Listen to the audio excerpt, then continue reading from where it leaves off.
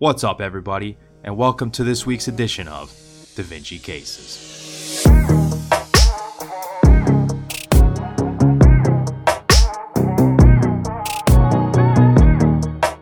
Alright, so the way this works is we've got a clinical case followed by a board-style question.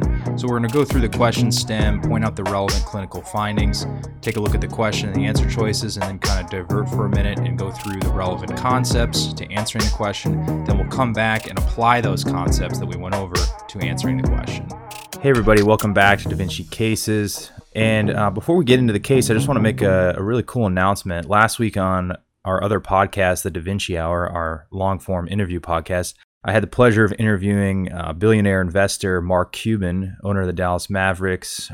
He's on Shark Tank, about his new endeavor, his new company, Cost Plus Drugs, the Mark Cuban Cost Plus Drugs company, where he's working hard to provide the lowest cost possible for medications out there in the most transparent way possible. So I had a great interview with Mark. That's about 30 minutes. We'll put the links in the description below. So make sure you guys check out that episode and check out the podcast. A lot of great guests on there, a lot of great guests to come.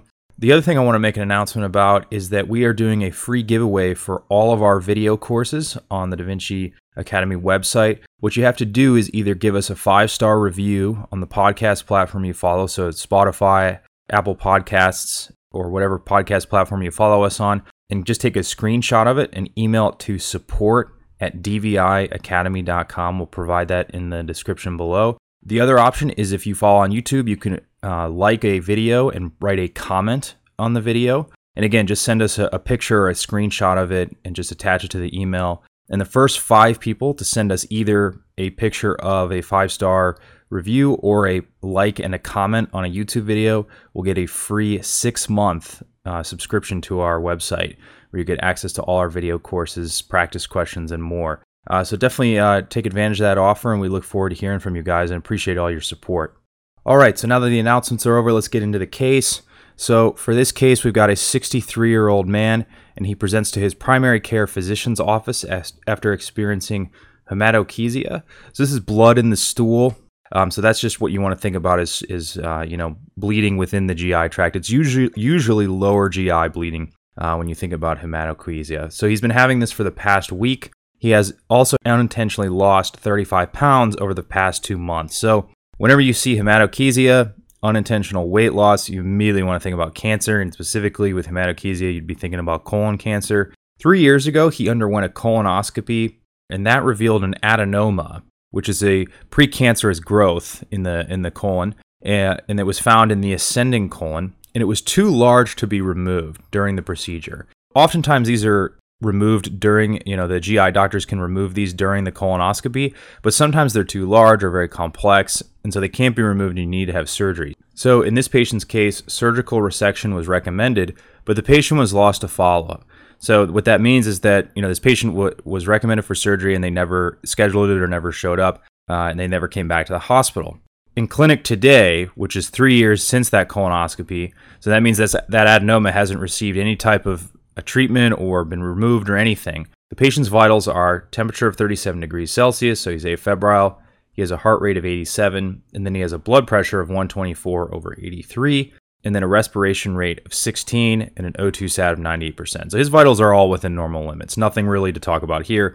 His labs are notable for a hemoglobin of 7 grams per deciliter, so that's definitely anemic. The normal range for a male is 14 to 17, so that's pretty significant decrease. He undergoes a colonoscopy and a biopsy of a large mass in the ascending colon, so where his adenoma was, that is revealed to be a colorectal carcinoma. So this patient unfortunately has developed colon cancer from his adenoma.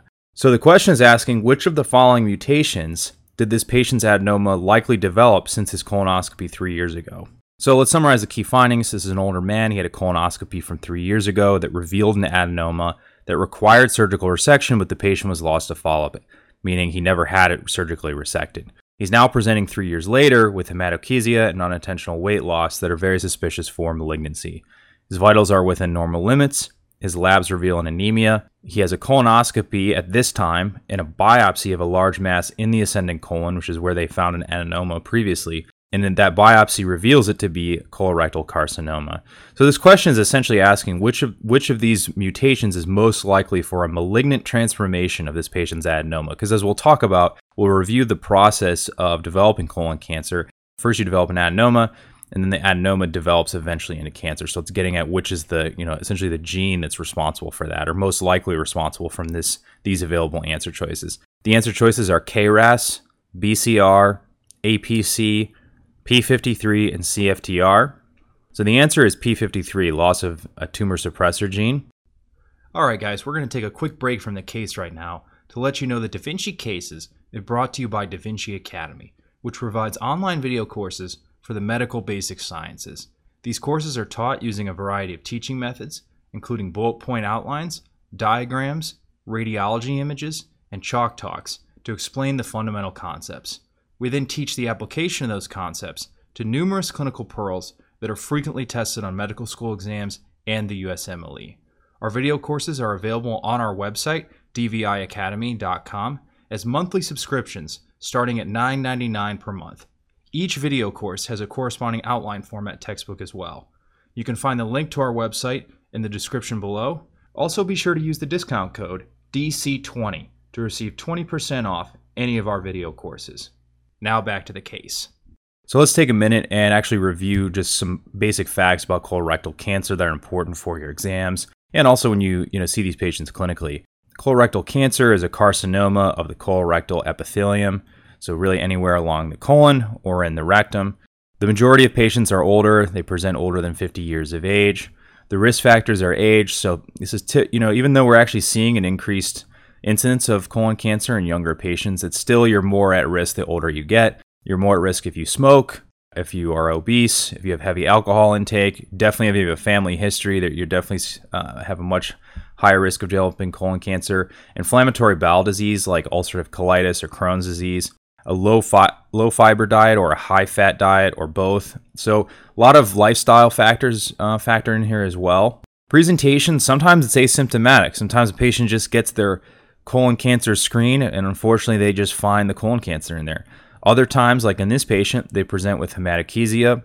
You can see abdominal pain, weight loss, or even a bowel obstruction if the mass grows large enough and obstructs the lumen. So the locations, the most common locations, sometimes this can come up in exams. Number one is the descending colon. Then next after that is the sigmoid colon and the rectum. And then next after that is the ascending colon. And then the least likely location is the transverse colon. Tumors in the descending colon tend to change bowel habits and lead to obstruction. So remember the descending colon is on the left side. So sometimes people say that left side cancers obstruct.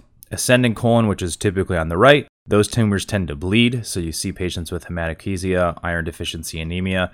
That corresponds to our patient. Remember he had a mass found in the ascending colon. He presented with hematochezia and he was found to have anemia.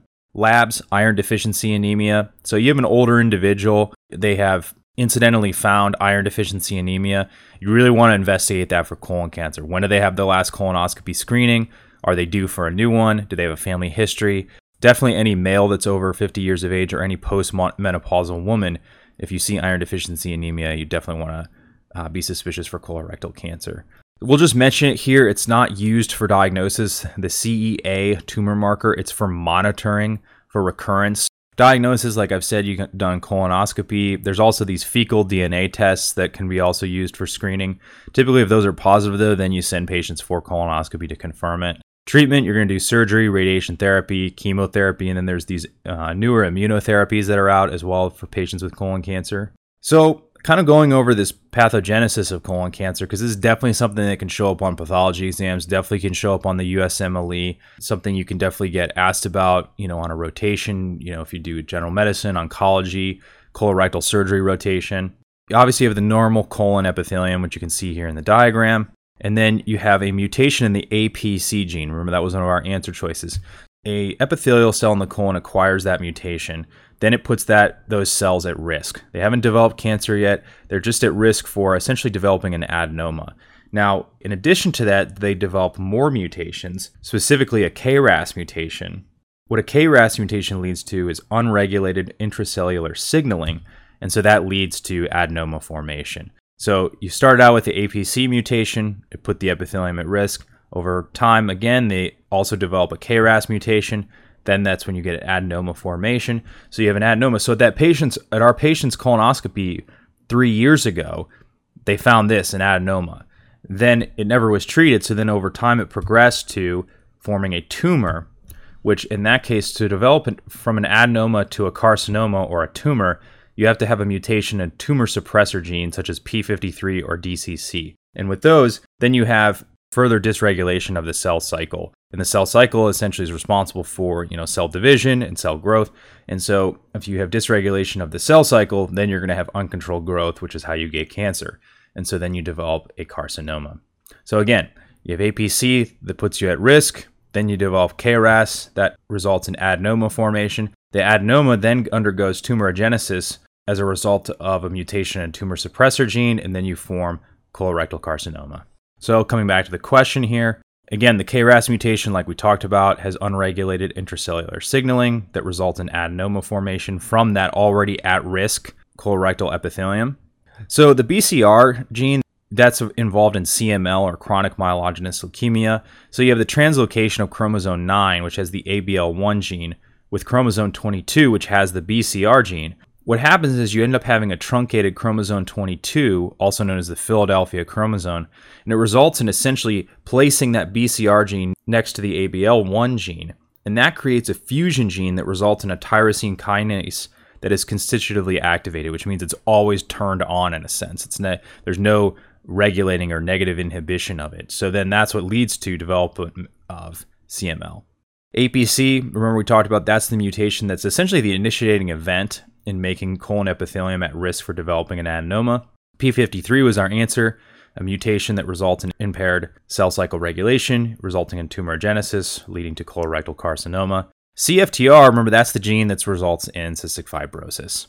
So again, this is a patient that initially developed a adenoma of the ascending colon that was seen on a colonoscopy 3 years ago. It was too large to be removed during that procedure. Scheduled for surgery, unfortunately lost to follow-up. He comes back 3 years later, that now symptomatic for a tumor that is found in the ascending colon, and that adenoma underwent a transformation due to, most likely from these answer choices, a P53 mutation resulting in tumorigenesis and colorectal carcinoma.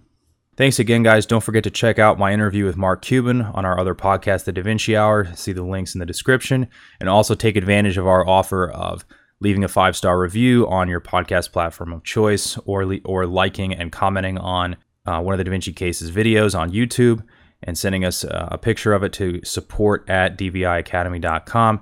Again, the first 5 people to do that will receive a free 6-month membership to our website. All right, guys. Thanks again. Appreciate it. All right, that's all I have for you this time. Be sure to check out all the Da Vinci Cases videos available on our YouTube channel and our website, dviacademy.com. The PDF notes for every Da Vinci Cases is also available on our website. Also, be sure to check out our podcast, The Da Vinci Hour, where we interview attendings and residents across medicine to learn more about their experiences, their specialties, and to get their insights on navigating a career in medicine. You can find the Da Vinci Hour podcast on our website or any platform where podcasts are found. Lastly, you can find all of our video courses and corresponding outline format books on our website. Don't forget to use the discount code DC20 for 20% off.